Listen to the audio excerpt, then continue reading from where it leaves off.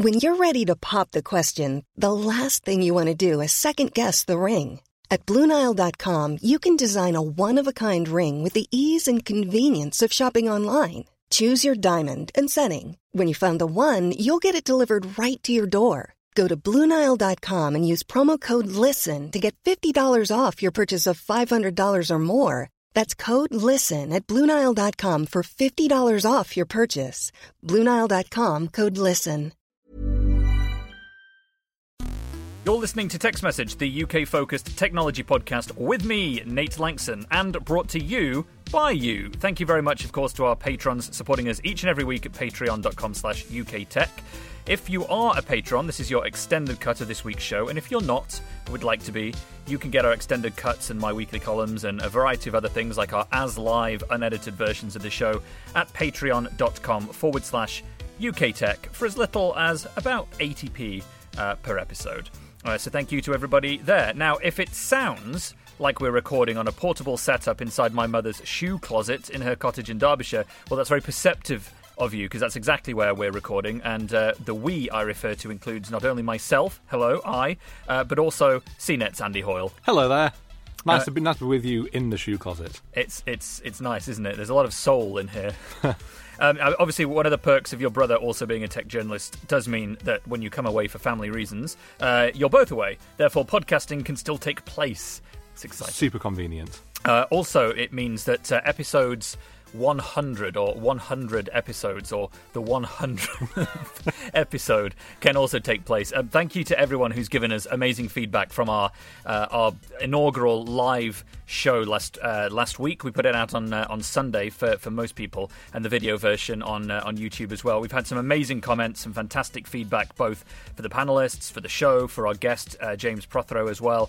It's been amazing. A lot of people have asked if we'll do it again. I've said maybe, with a sort of lean towards no, because it's such a huge pain in the ass to do. It was a lot of effort. It was a lot of effort, but it's been great, and the feedback has been wonderful. If you haven't watched the episode yet, do watch the video version. It's still up, obviously, at live.techpodcast.uk. That'll redirect you to the YouTube page. Don't miss that video version if you haven't had a chance to see it yet. It really is quite something, I think. This means that I'm a guest 2 weeks in a row, which I think means that I should get a particularly big appearance fee. Yes, well, we'll as opposed to zero. We'll come back to that. Well, let's get on with the news. We didn't want to miss the show this weekend, just because I'm away. I'll be back home next weekend. But let's get cracking as best we can. Google, according to the BBC this week, will let publishers ask people who use ad blockers during their web browsing to either enable advertising again or make a payment to view content without ads. And this is something that's going to be coming to the UK from launch. Now, on its blog, Google said, it's far too common that people encounter annoying, intrusive ads on the web, like the kind that play music unexpectedly or force you to wait 10 seconds before you can see the content on a page. These frustrating experiences can lead people to block all ads, taking a big toll on the content creators, journalists, web developers, and videographers who depend on ads to fund their content creation. Now, there is an unmentioned, an unwritten mention there, the toll it takes on Google's income, Andy, I think. Of course. Since it won't get paid either when you block ads. Now, Google said its program, called Funding Choices, lets publishers show a customized message to visitors who are using ad blockers, suggesting they either enable ads on their site by adding it to a whitelist, presumably, or pay for a pass that removes all ads on the site.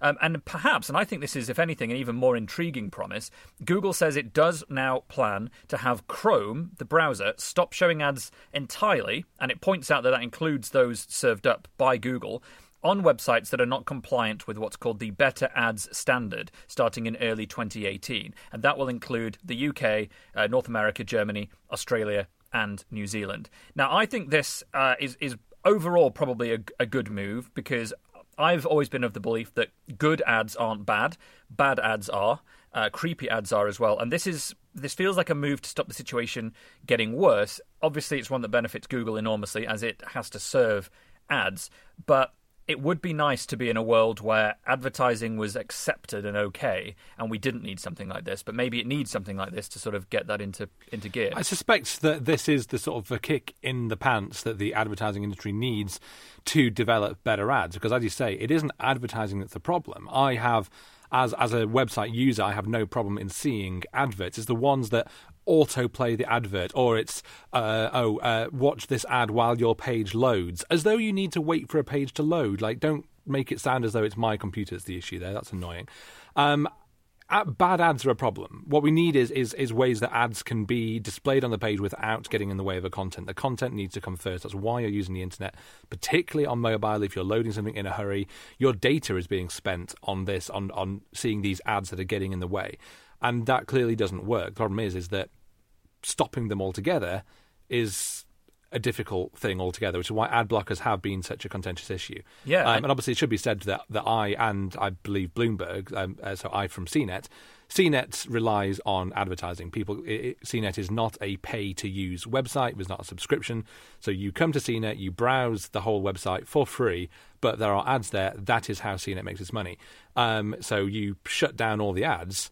There is no more money coming in for CNET and most publishers which work on that model, which means no more content, no more paying for journalists, no more paying for photographers. All of that content will crumble. But is this a good way of dealing with that, I wonder? Because this is, some ad blockers have operated kind of whitelists where companies can pay, as long as their ads comply with a certain format, they can pay to allow the ad blocker to not block the ads, which is essentially making the ad blocker companies almost delivering the exact opposite thing that their users have installed their service to do, which is to block ads. It's weird when they say, pay us money. That's a ransom service, really, isn't it? That's we'll block your money making unless you pay us. It is. So I wonder how different this is for Google, because it feels to me like sort of the same. The difference is that it's baking it into Chrome. And it's, or in one sense it is, and in the other sense it's just allowing the publisher to have an additional request to the user. But at the end of the day, somebody's facilitating a transfer of money, and Google benefits from that too. So It's an odd one.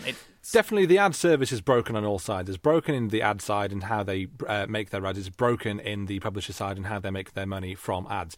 Something has to change, but there are lots of things in that, in the quality of the ads, in being able to interact with the ads. I mean, as we all are, and find that when you browse for example, a table on Amazon, for the next 6 weeks you're followed around the internet by tables. Usually the same table, in my experience. Usually the same table, and also there's no option just to say, oh, I've already actually bought it. I'm looking for that table because I bought a table. Maybe show me some chairs. Exactly. Show me some chairs. Show me something that's related to this thing. I don't. I like seeing ads if it's actually something that is related to my interest. If I want to buy this thing, use this service, great. Maybe I don't otherwise know about this product without seeing this ad. But seeing an ad for something that I've already bought, that is a broken system. Targeted ads in that sense, I don't think works at all, and that needs to fix. Well, this is going to start rolling out quite soon, and Google's own ad blocking will come into play in the UK in 2018. But in the meantime, let us know any thoughts you have on ads. It is a topic we come to quite often, I'm aware of that, but this is an interesting one in that it's Google basically saying we'll even block our own if they don't comply with this new format. So it's an interesting change. podcast@nateslangson.com if you have a view.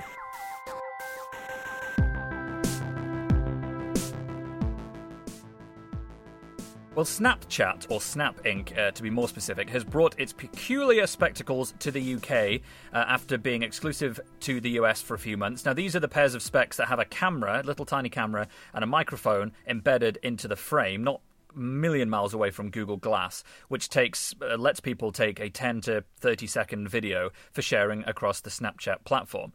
They're being sold through vending machines. The first one of these that we saw popped up near the London Eye on Friday and follows similar pop-ups, or I think possibly simultaneous pop-ups in Berlin, Paris and Venice. And obviously the US has had these since I think summerish last year.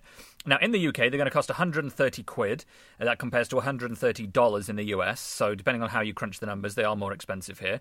And they also have been predominantly, according to a report I saw in The Guardian, been bought by men, and the queues haven't been quite as long as they were in the US. So, reflects whether Britain has buy an to interest. Resell, I would think, is largely the queue.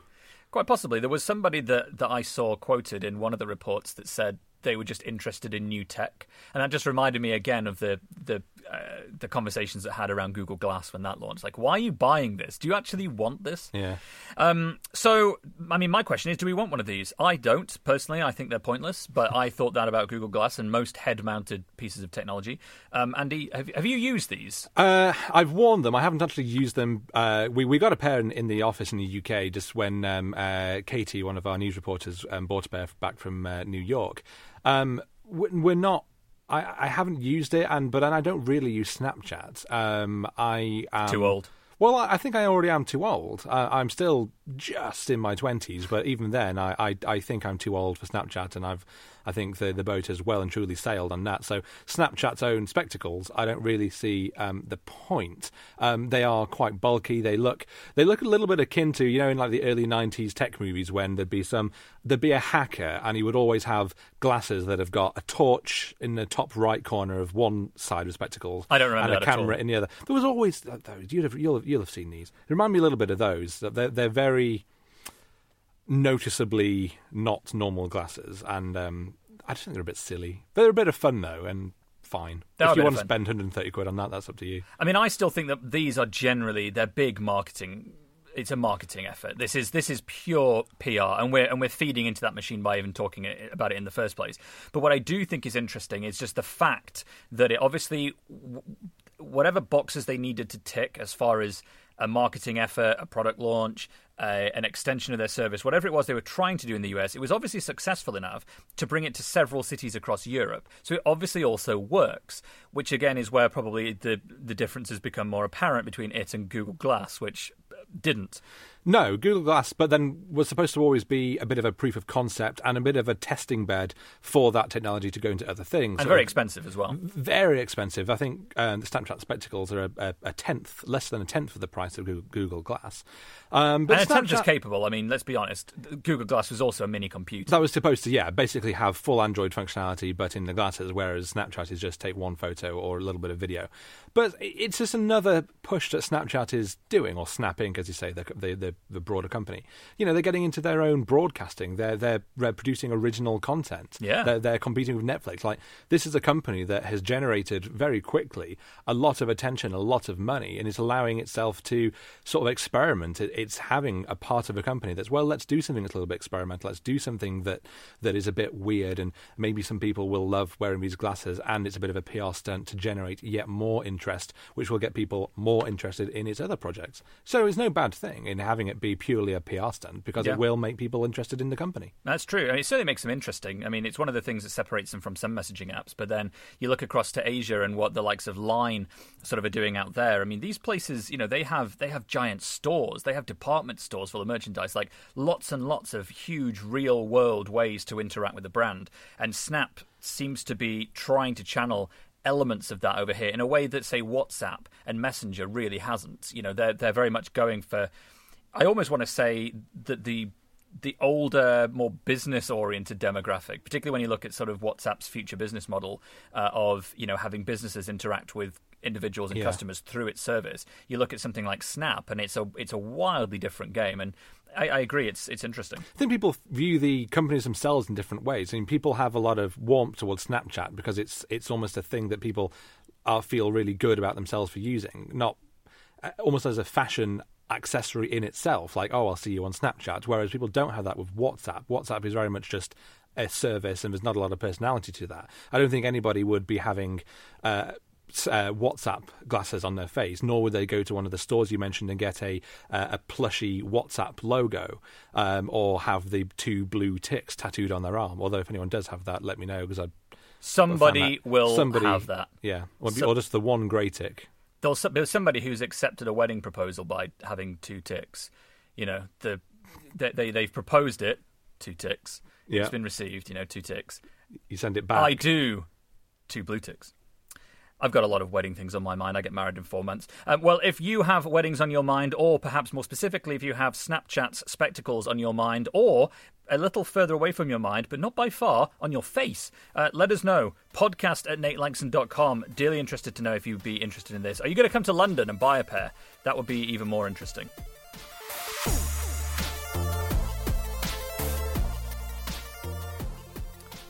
Well, in another thing categorised as stuff that happened in the US that apparently went well enough to bring it to Britain, Microsoft is going to pay people in the UK to use its Bing search engine instead of Google. According to a write-up in Wired, people with a Microsoft account can sign up for the rewards scheme, and when a search is made on Bing or an item is purchased from the Microsoft Store, points will be collected. These points can then be swapped for items. So it's basically a loyalty scheme. It reminds me a lot of the old Tiger token system from SO garages back in the 80s and 90s. I got my very torch.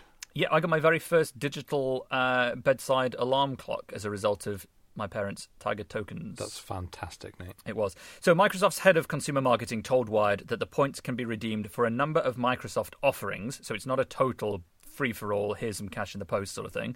But it does include free movies, music, or entry into larger prize sweepstakes. So maybe if you want to win, you and 10,000 others may win a Surface Pro 4. Something that sort of thing. It's that sort of thing. But it's interesting when you look at the numbers, because again, this scheme has been in operation in the US for a little while. This is the news that it's coming to the UK. But the numbers about Bing in the UK are quite different from the ones in the US. At the moment, only about 10% of people use Bing in the UK. And I think it's fair to assume that, probably half of that number, if not more, are people who have it set as a default by Windows and are just generally happy with it. They've not necessarily gone out to say, I don't use Google anymore, I'm just going to use Bing. Or don't know how to change it. Or don't know how, whereas 85% of people in the UK use Google. Now, again, many also will probably be using it because it's the default in Chrome and in a variety of browsers and things, but the number is still staggeringly different. In the US, Bing has twice as many people using it, the percentage is twice as high. It's 20%, just over, I think, in the US. Yahoo has a much higher share as well in the US and has 10%. So there's the same percentage of people using Yahoo in the US as use Bing in the UK. And Google is around the 60% mark, so just over half as opposed to... That's a lot less than I'd have thought. It is a lot less than I would have thought. And it's the same across Europe. I mean, Europe, I think, on average, is something like 90, if not more, % who use Google. I need to check those figures, but it's somewhere in that ballpark. But it's interesting. I mean, I do wonder if a program like this can shift the needle for Brits using Bing. I mean, I've used Bing on many occasions. I actually think it's fine. It's not Google, but it's also generally fine, and that's okay. But I have no compelling reason to use Bing over Google, even though it's totally acceptable. And would this be enough for you, do you think? A little incentive, a little sweetener? I don't think so for me, but I do wonder whether it's enough for...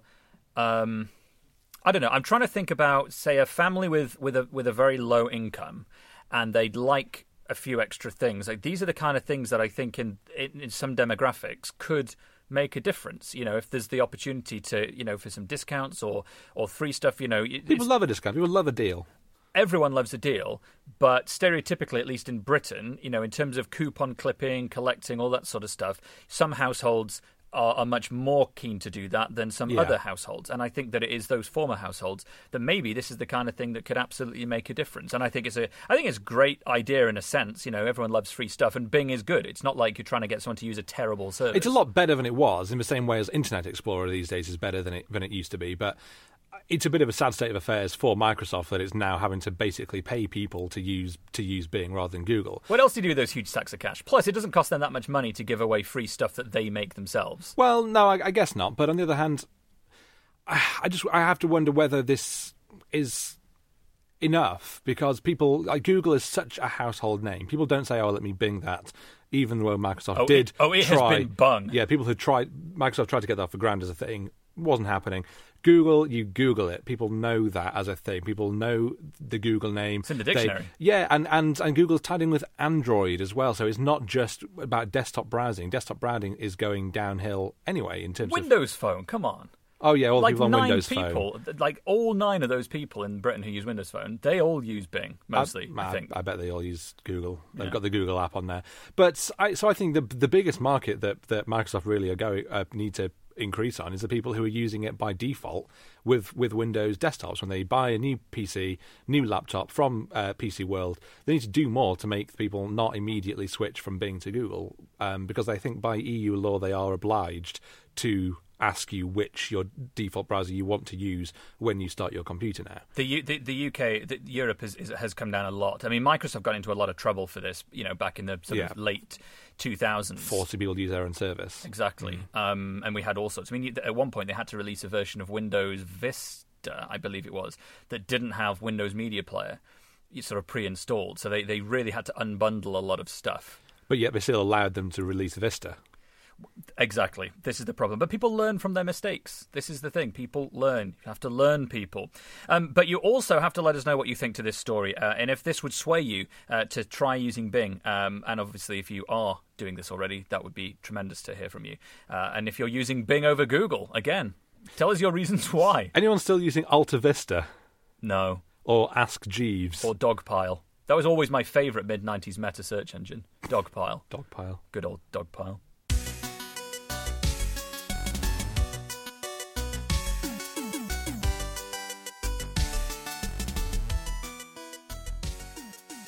Well, London's Underground network may be getting a standard cellular mobile phone signal package, if you like, if Mayor Sadiq Khan can attract enough interest from the apparently several companies keen to install the necessary hardware to make it happen. The Mayor is going to invite bids for telecoms equipment providers to install this once the general election is out of the way. This is according to the FT. Now, we've had Wi-Fi on the Tube for a few years now, with some weird, notable and odd exceptions, like Bond Street Station, which is right next to Oxford Circus and still doesn't have Wi-Fi. Moorgate, which is right in the heart of the financial district near where I work, still doesn't have Wi-Fi. But regardless, for the ones that do have Wi-Fi, the problem is that you can only use it on platforms, and once the train starts moving, you're cut off. Obviously, it's also only Wi-Fi, so unless you have Wi-Fi calling enabled, or you're using WhatsApp, which, to be fair, most people are, then you're limited with what you can do with that as well. As far as I'm aware, the mobile signal proposition doesn't necessarily mean it's going to be covered in tunnels. So you can't have a phone call while you're on the tube. It's still that kind of waiting on the platform or for a few seconds while you've pulled into a platform, which in my experience is only enough time to connect to the Wi-Fi in the first place. Not to send anything. And not to do anything with it. Yeah. I would question with this is why. Because people don't really need... They don't need cellular signal. As you say, most people are using, it's for emails, WhatsApps, maybe Wi-Fi calling if you need it. But, well, I'll just interrupt you and tell you one reason why. Because not everybody has a provider that gives them free access to Wi-Fi. If you're not on, say, Virgin Media or Vodafone EE, some of these providers that give you bundled access, you actually have to pay for that underground access. So having a cellular signal doesn't necessarily mean phone calls. It means you can use your 4G. Well, I would say adding more users to the Wi-Fi, then adding more companies to support that would be better. BT with their BT's network of wireless hotspots, if they could have their service down there as well, so that people who are using, certainly tourists who are logging onto using BT's service when they're visiting London rather than using roaming. Well, tourists is the other one, because if this is cellular, then until we leave the European Union and have a deal on the roaming stuff, it means that tourists will be able to use their local inclusive roaming thing on the tube and their data and not have to worry about logging onto a Wi-Fi network. So I think that there are some good reasons to do this. Yeah, there are. And I suppose fine on the platforms, I just really do not want cellular signal between platforms. I don't want to be... The tubes are a horrible enough place to be when you are crammed in like sardines. It's sweaty, it's hot, it's nasty, it's busy, you can't get on because it's too many people. And then to make it worse, you've got someone loudly talking away about what he's going to do on a night out. Yeah, I'm listening to the Nate Langson podcast, the text message one. No one's going to say that, Nate. Yeah, you should tell your friends. Yes, he is very handsome. No, his brother isn't. Yeah, okay, cheers, bye. That's what you can imagine. That's the sort of conversation I don't want to happen on a train or at all. Yeah. I think I would hate that to happen. I like the fact that when you go... I always laughed when I was living in Ealing when people would... which goes from being overground to underground... that people would be on the phone having a conversation loudly and really obnoxiously without any regard for the other passengers, and then it would go underground and they'd keep on talking. Hear them go, "Hey, you still there?" And as though they're expected to keep on going. I know. And I laugh and I go, "Yeah, you deserved that." Well, not everybody is as malicious as Andy, and I do think that, in general, the more connectivity, the better. So I'm broadly in favour of this, as long as it doesn't come with an extra charge for users, and, all being well, not a charge out of the public purse. I think there are just better things to spend the money on the Underground. The Underground needs so much renovation, so much extra work in all other places, that this is an area that really we could put that money to better use. Stair lifts for the disabled. Yeah. I cannot imagine how bad it would be to travel on the underground using a wheelchair, because so few stations have wheelchair access. So few of them. It's very bad difficult enough for with blind people. Very, very difficult. Yeah. There are so many things that they can spend that money on. Well, let us know your thoughts and whether you think this should be have money spent on it. podcast@nateslangson.com.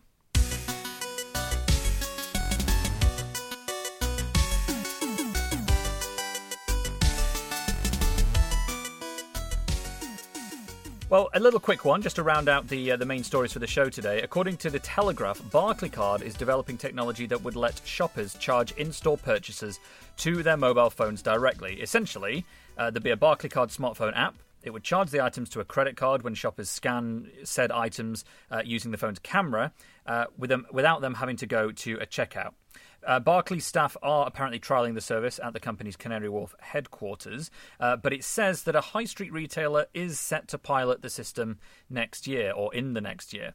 Now, it's probably inevitable, this, but I also can't see retailers liking it unless it allows them to, to still get really, really good data and the option to still tie in with loyalty systems. I think many retailers actually could probably do this sort of system themselves if they want to. Tesco has its own payment service. I think they call it, is it Quick or Quick Pay? Something like that. Something along those lines. And I also think it's not a million miles away from what Amazon's been doing with its physical stores in the US. You pick up stuff you want and then you just leave the store. The purchase gets logged to your account and the payment method there. So there's no cashiers, there's no queuing, no unexpected items in any bagging areas at all. So it makes me wonder whether the next step for self-service checkouts is to get rid of the checkout entirely, and maybe this is a step in that direction. Personally, I still think that stores would probably want to try doing this themselves rather than Barclaycard. Yeah, and I don't think it would take much doing, because certainly in the bigger supermarkets, like Waitrose, you go in and on one side of the entrance, whereas a whole bank of those the barcode scanners that you can.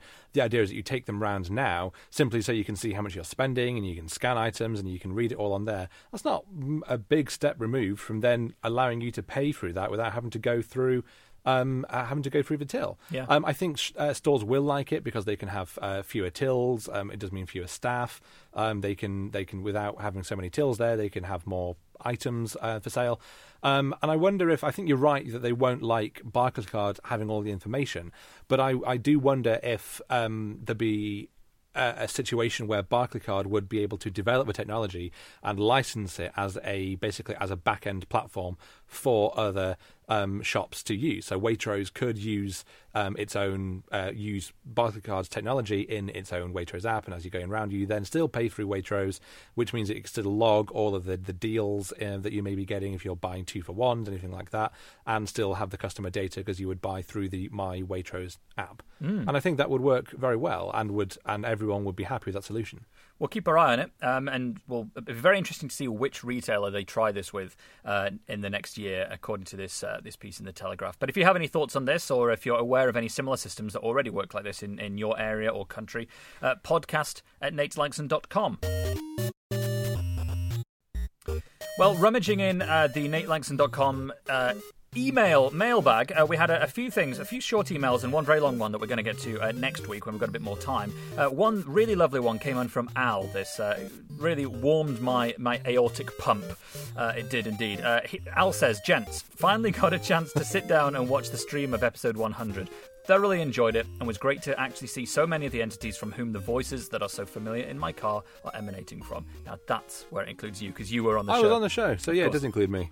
Well done on getting to 100. Can't wait to hear the next 100. Thank you for all the entertainment and insight that you've provided. So it's really lovely, Al. Thank you very much for that. We've had a few messages, lots of tweets and things from people, as I said at the top of the show, that said they really liked episode 100.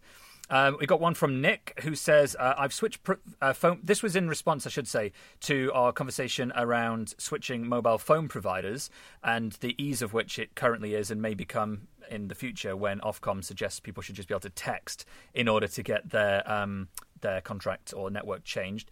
Nick says, I've switched phone provider 3 times. All 3 times, all I had to do was go onto my account page on their website and click a button to generate the code. There was no phone call or anything. When I sign up to a new provider, I just give them my phone number and code, and they handle the rest. Super painless experience. Andy, what do you think to that? Is that a good system? Yeah. Yeah. Do you wish to embellish at all on that system? No, not really. No, I think he's made his point. And I agree.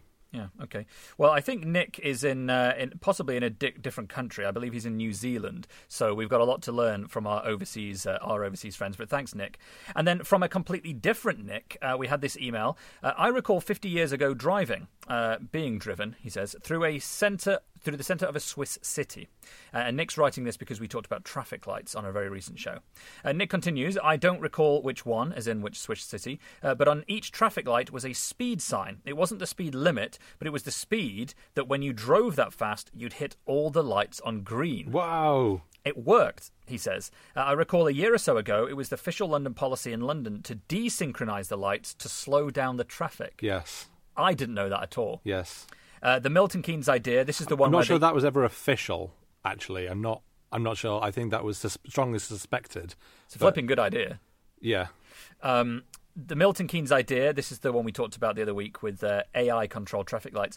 Nick says, may well bring more advanced algorithms and tech to the party, but the policy and public communication needs to lead.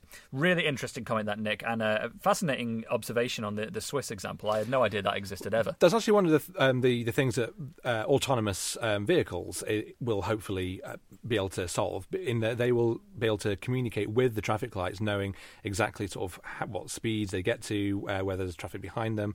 Same with car-to-car stuff, in that cars can drive basically nose-to-nose because there'll be no difference in braking times. They will all basically brake at once, so cars can travel closer together at higher speeds safely. Yeah, you sound exactly like Ian did on, I think, episode 99, or possibly 98, when we talked about this on the show. It's a very good shared opinion. Yeah, I definitely listened, and that's why I thought I'd echo those sentiments.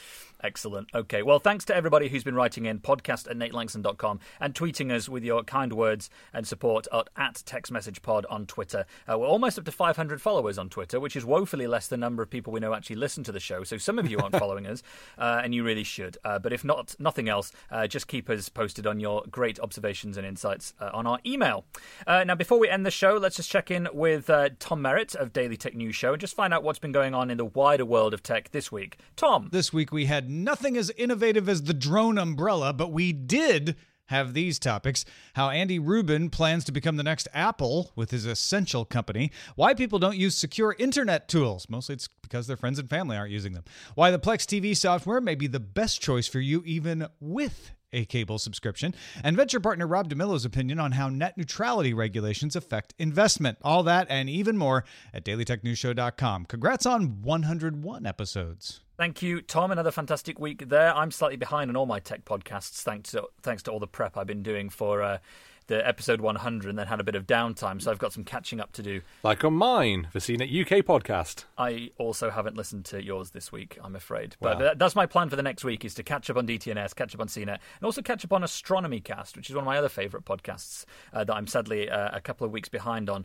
thanks to all the stuff that's been going on in the world of our podcast. That's going to do it, though, for this week, everybody. Thanks again to all our patrons supporting us. Patreon.com/UK Tech.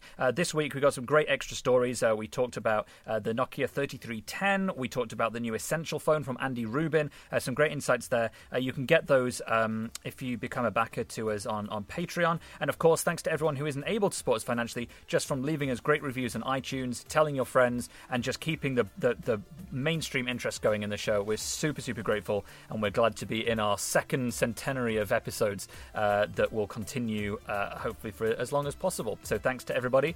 I'll be back in the studio next week, hopefully with Ian on the end of his studio, and Andy from CNET. Thank you very much, mate. Thank you. And we'll see you guys in a week.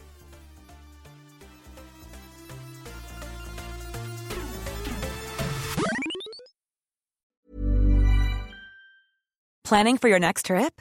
Elevate your travel style with Quince. Quince has all the jet-setting essentials you'll want for your next getaway, like European linen, premium luggage options, buttery soft Italian leather bags, and so much more. And is all priced at 50 to 80% less than similar brands. Plus, Quince only works with factories that use safe and ethical manufacturing practices. Pack your bags with high-quality essentials you'll be wearing for vacations to come with Quince. Go to quince.com/pack for free shipping and 365-day returns.